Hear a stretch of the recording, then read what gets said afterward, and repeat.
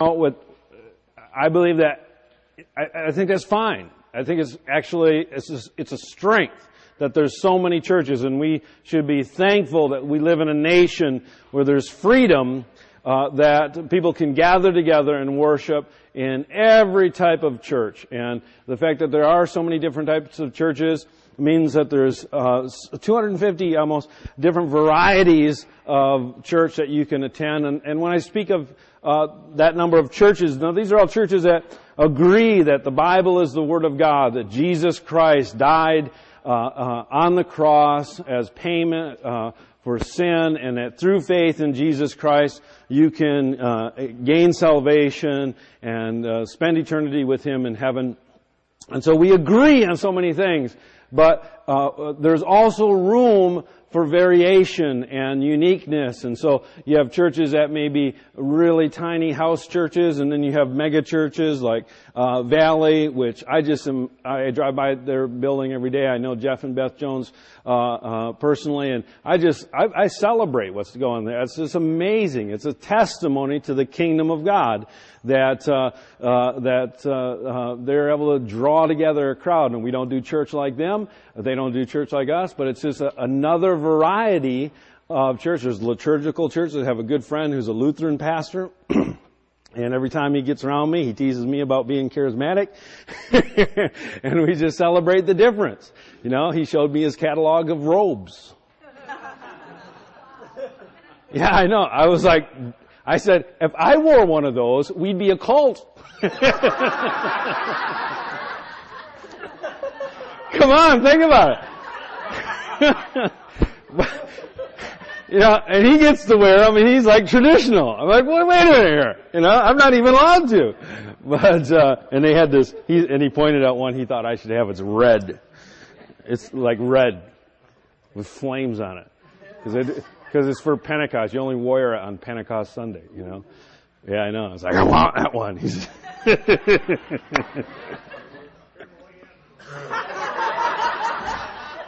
What do you think? Should I wear robes?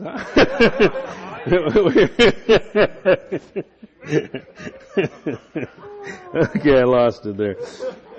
All right, so each church, therefore, not only has different methodologies or different ways of doing things, like whether it's liturgical, Lutheran church, he's like, oh, I only have 10 to 15 minutes to talk, and because we have to do communion, that takes like most, you know, all this order, everything's the same, exactly the same every Sunday, and then churches like us, we're different, and there's all types of different varieties.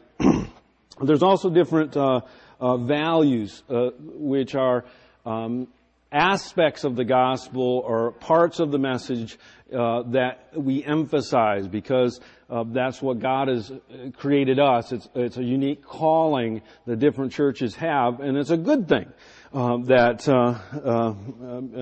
we have things that we emphasize, and we sum it up in this acronym. FIRE, F stands for the Father Heart Message, which we talked about. Intimacy was what the I stands for, which is being close to Father, being close to God, having an intimate relationship, being able to hear His voice, but also intimacy with one another. Last week we talked about the restoration of our body, soul, and spirit, and that it's all about getting healed up and getting all parts of us healed up completely. And we just really believe that's for today. And some churches actually, they may say, yeah, we believe that God can still heal, but, they don't value that. They don't talk about it, and that's okay.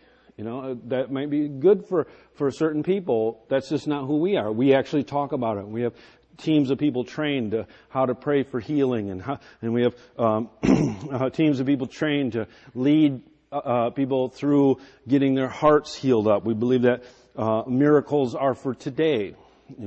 That the Bible is not a history book about what God used to do. It's a textbook to teach us what God does. All right? This is what God does. This is who God is. It's not who He was. And so everything in the Bible is for today, and we want to experience it. And then the last one, extending the kingdom through the empowering of the Holy Spirit. And so we're just going to talk about what that means, what it means to extend the kingdom of God. Turn with me if you have your Bibles, or look up on the screen. Matthew 28, verse 16. It says, then the 11 disciples went away into Galilee to the mountain which Jesus had appointed for them. Let me give you the context.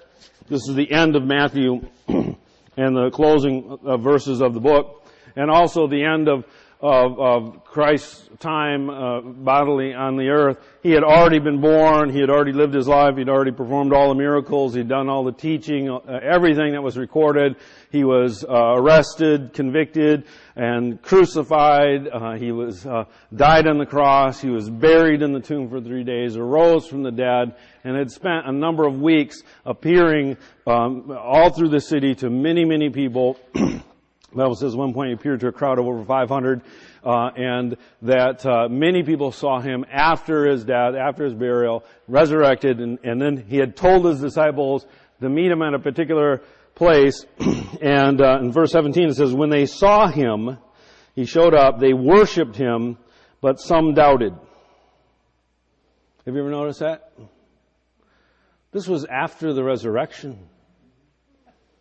Okay, let me just tell you something. If you ever think you need to see a miracle before you believe, this proves that you can still have doubt after seeing all the miracles that Jesus performed, after seeing Jesus die on the cross and be buried, and there he's standing there, and you're in the group of people worshiping the risen Christ physically right there, yet there were still some of the disciples, they still had doubt. I think the brutal honesty that we see in Scripture here is one of the things that I love about the Bible. This tells you it's not a myth. It's not a fable. It's not something that was created to convince someone. It actually says that some of them doubted. You know what? There's people here that doubt. You can be in a group of people worshiping, or you can be a worshiper and still have these doubts. Jesus doesn't address the doubts. It just says in the Word that some doubted. And then Jesus came and spoke to them, saying, and this is the point here. This is known as the Great Commission. All authority has been given to me in heaven and on earth.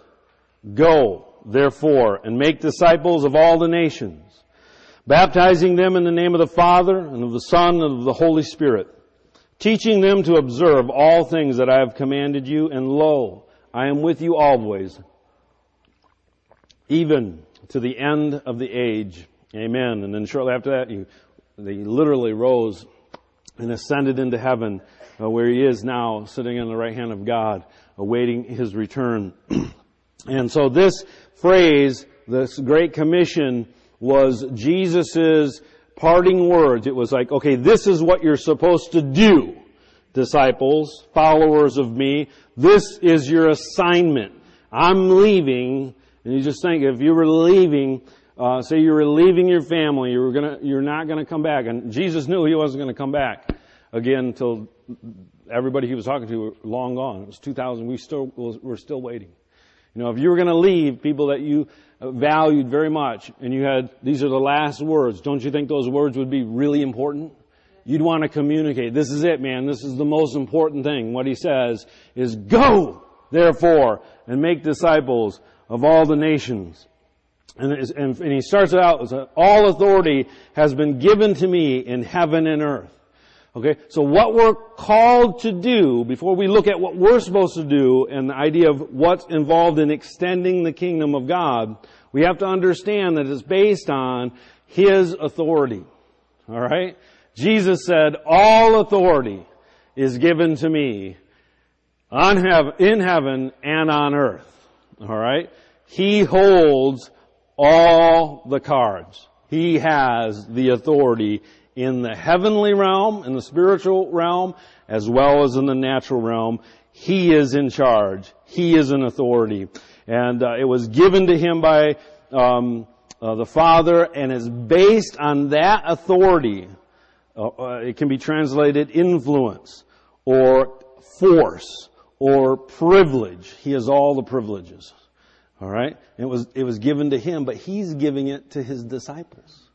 Based on his authority, we are commanded to go. So it's not our authority. It's not because of what we've done. but it's because we're in relationship with Jesus Christ and the authority that He has. It can mean His freedom and His power and His right and His strength. Okay? All strength, all freedom, all privileges have been given to me.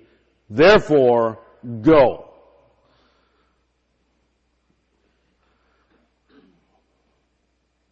So there's 4 verbs that define what we're supposed to do. How many know what a verb is? It's an action. What's a noun? Person, place, what's a preposition? Who knows? A word that shows a relationship between two nouns. What's an adjective? A word that describes a noun or a pronoun. Is there a teacher in the house? Okay, now I forgot. What were we talking about? Verbs. What are verbs? Actions. Action. Everybody say action. Action. Go therefore. All right? It means to go. Okay. Go! See, same thing happened first service. Nobody did it. If Nick Yaros was here, he would have jumped up and ran out.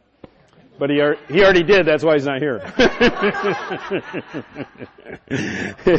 So, it does mean to go. It means to traverse. It means to depart. It means to go on a journey, to take a journey, to make a journey, to go on a walk. Get up and move, basically, is what it means. But it also means it can be understood both literally and figuratively. It means get in motion. Okay?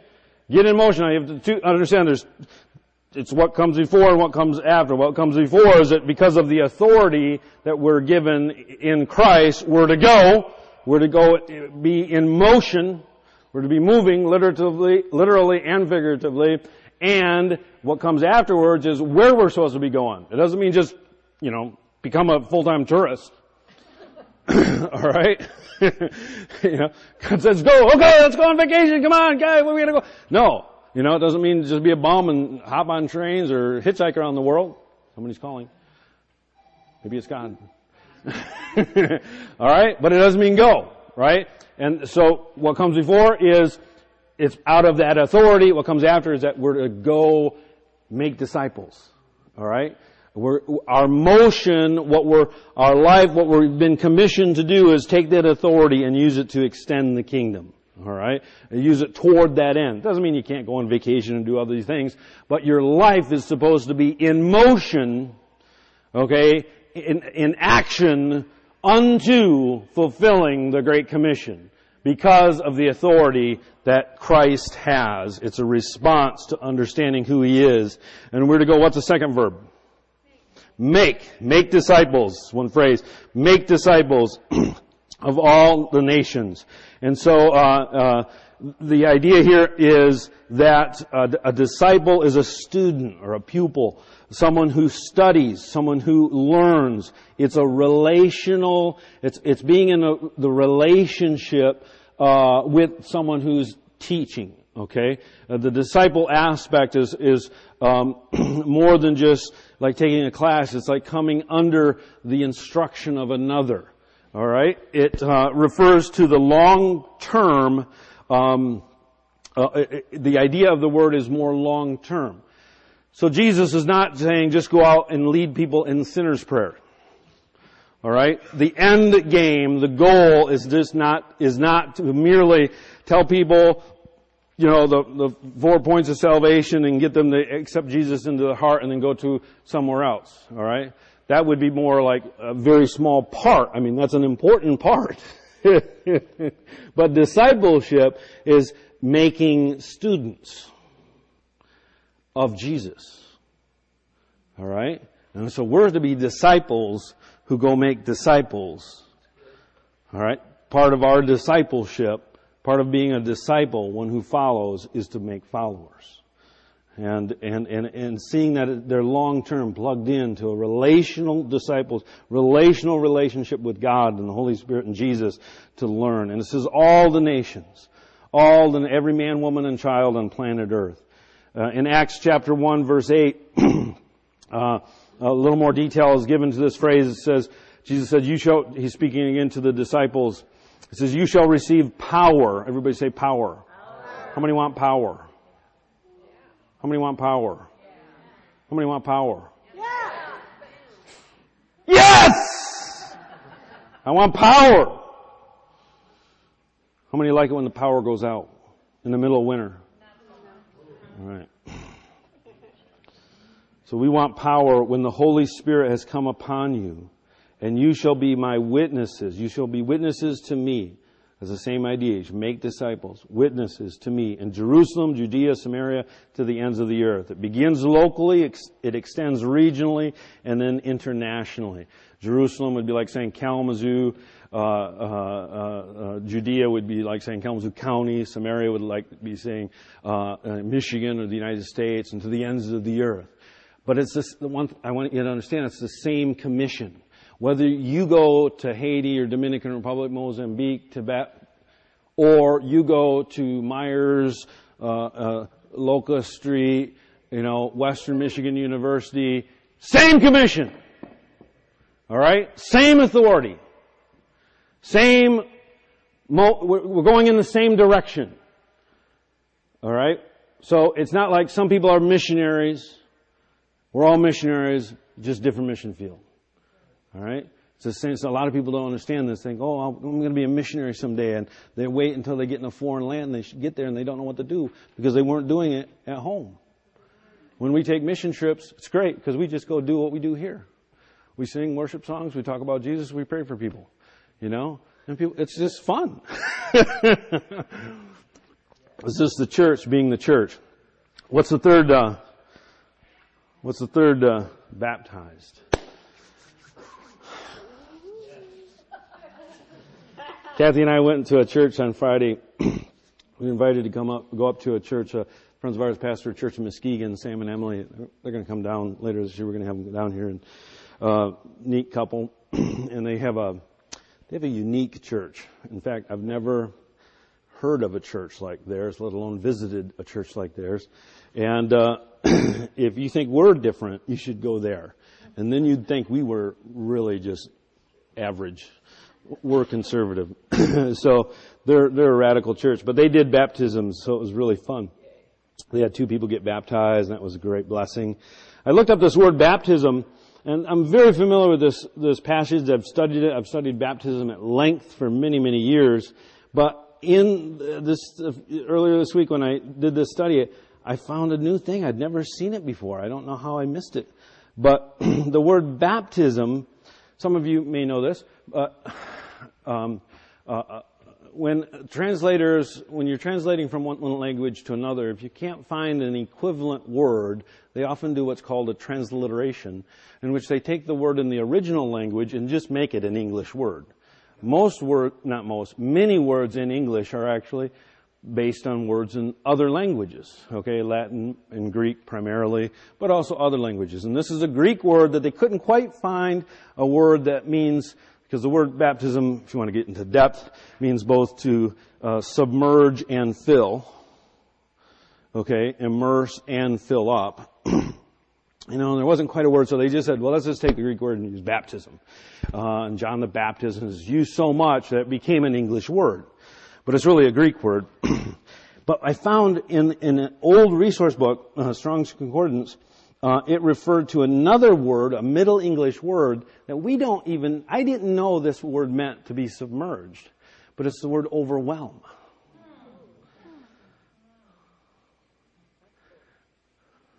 Overwhelm. Or whelmed. In the Middle English, they would just say fully whelmed. And they actually, and I looked it up in an old dictionary from it would be the early 1700s. The sentence it used was, I went to the beach and was fully whelmed by a wave. Okay? So to baptize means to overwhelm. All right. Now we do it literally. It means literally. He's talking about being literally baptized in water. And that's why we do it by immersion here. because the word means to submerge. But there's this other English word that I didn't even know meant submerge, and that's overwhelm. I looked it up in another dictionary, and overwhelm means to submerge, to surge over, to overcome by superior force, to overpower in thought or feeling. Okay? So I just want to write a new translation of the Bible, because this baptism, if you put in the word overwhelm, that makes more sense. Overwhelm, John the Baptist overwhelmed people in water, but one is coming great, who is greater than me, who will overwhelm you with the Holy Spirit. Shabbat. Okay? And Jesus in the Great Commission says, go make disciples and overwhelm them. With what? Water? What is it up there? It's not there. What's the word say?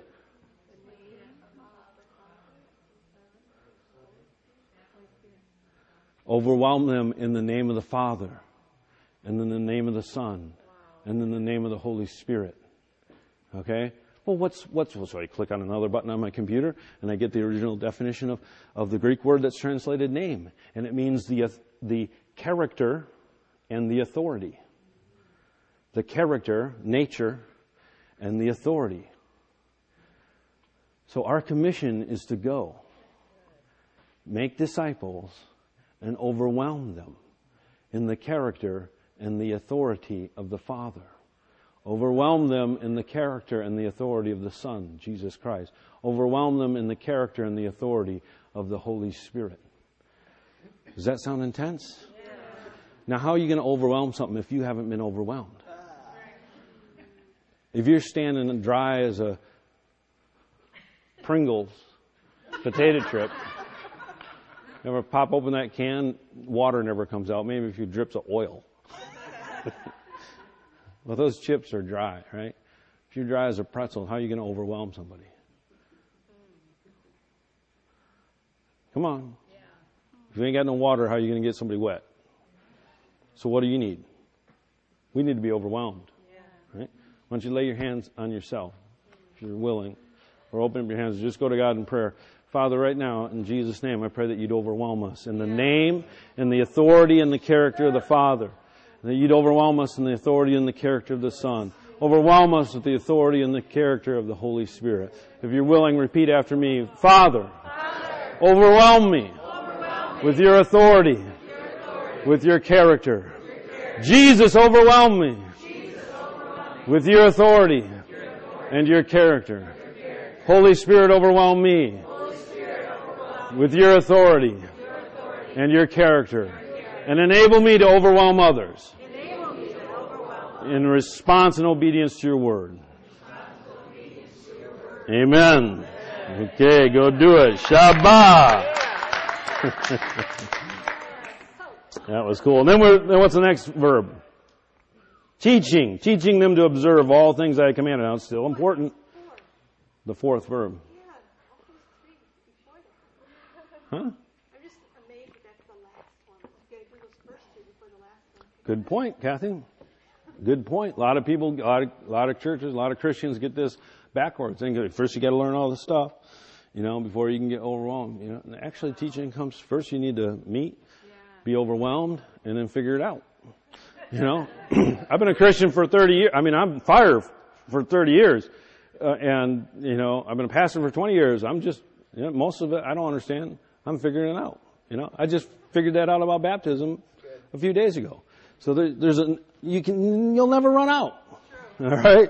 And so we're to teach. So that is to teach. That's the instruction and that's what we're called to do. That's a big part. It's an important part, to teach and to learn, understand doctrine. So many Christians neglect that. They may have an experience, but if you don't follow it up with teaching and get that foundational stuff in there, then the experience can be forgotten. And so it undergirds, it provides a framework. All right. Let me tell you, all of this is to establish, if we're going out in Jesus' authority, it's to establish or extend His kingdom. All right? Because He's the King. Do you know that?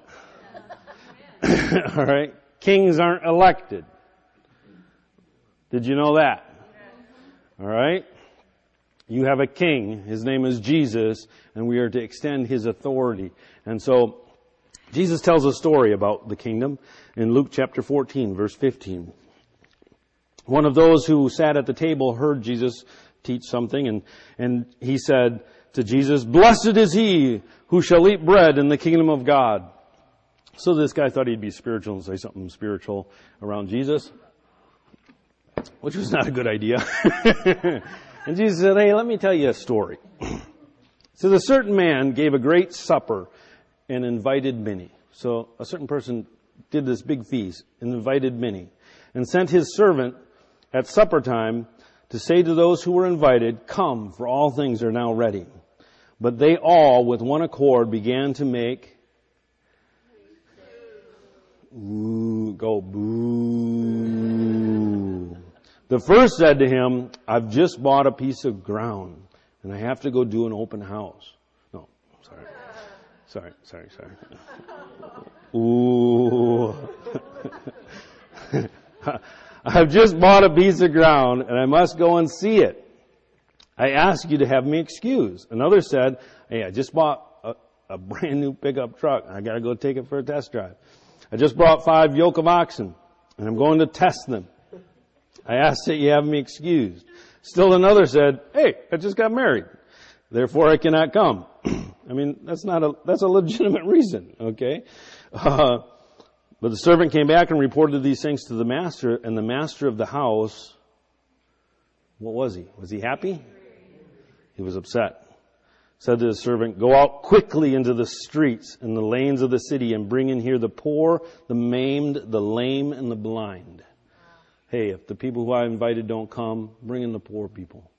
And we're called to preach the gospel to the poor, the sick, the lame. This is what Jesus is saying, this is what the kingdom of heaven's about. And the servant did that, and he came back and said, "Master, it's done as you commanded, and still there's room." Then the master said to the servant, "Go out into the highways and the hedges." And what he means by that is where the people who are not reputable, robbers and criminals hang out. Okay? Anybody. And compel them, everybody say compel. Compel them to come in that my house may be filled. For I say that none of those men who were invited shall taste of my supper. So the story about the kingdom is that God sent his servant, and we are his servants, right?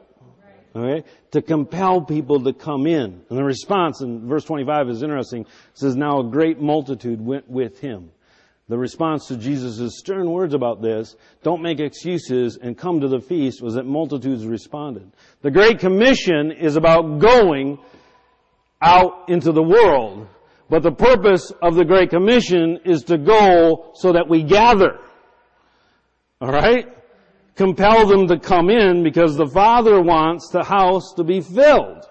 The point is to gather people. The fruit of the Great Commission is to have great churches. Alright? And some people miss this. A lot of people all throughout time, but especially right now, there's a whole segment of Christianity that thinks church meetings are like not cool anymore. And it cracks me up. It's like for 2,000 years, God's been doing it pretty much the same way, and now like you just changed the plan? No, the Great Commission is about going and gathering. The word church itself doesn't mean believers out on their own. It literally means a gathering together for a purpose, a coming together, all right? You can't have church unless you have Christians that come together for the purpose of worship and Bible reading and encouraging one another. That's what church means. That's what the word literally means. And so yes, the church is not a building. It's the people. And yes, we are the church, whether we're gathered or scattered or out in the field. But the essence of church and the purpose of the Great Commission is, hey, let's gather together because God wants His house to be filled. He wants it filled here. He wants this house to be filled. We have empty seats. You know what? There's poor people, lame people, blind people, people that don't know God in this community that need to hear what we have, need to receive. There's people that want to be prayed for out there. And we're the servant to go out to compel people to come in. That's what extending the kingdom is all about. Jesus said, I will build my church and the gates of hell will not prevail against it. Jesus is all about bringing together people into relationship with one another so that His Spirit can come and we can experience Him not only individually, but corporately. And so that undergirds everything that we do. The Father heart, the message of the Father heart and knowing God as a Father leads to intimacy. Okay? If you see God as a Father instead of a distant, mean, angry judge, and you come into close relationship with Him, that'll force intimacy, and it opens up opportunity for intimacy with God and intimacy with one another. But you know what? If you get intimate with God and intimate with others, stuff's going to show up.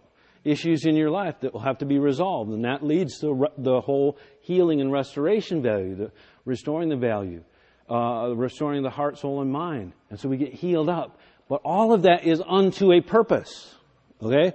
Not just so that we can be all put in order, a light hidden, but what came out in the prophetic word this morning, that we're to be a city set on a hill, a light to shine forth, so that people in the darkness can be gathered together, so that they can experience the Father heart, that they can experience intimacy, that they can get healed up, so that we can go out. There's so many people that are lost, hungry, dying and starving spiritually as well as naturally.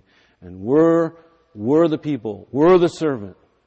Unless you're making excuses. All right?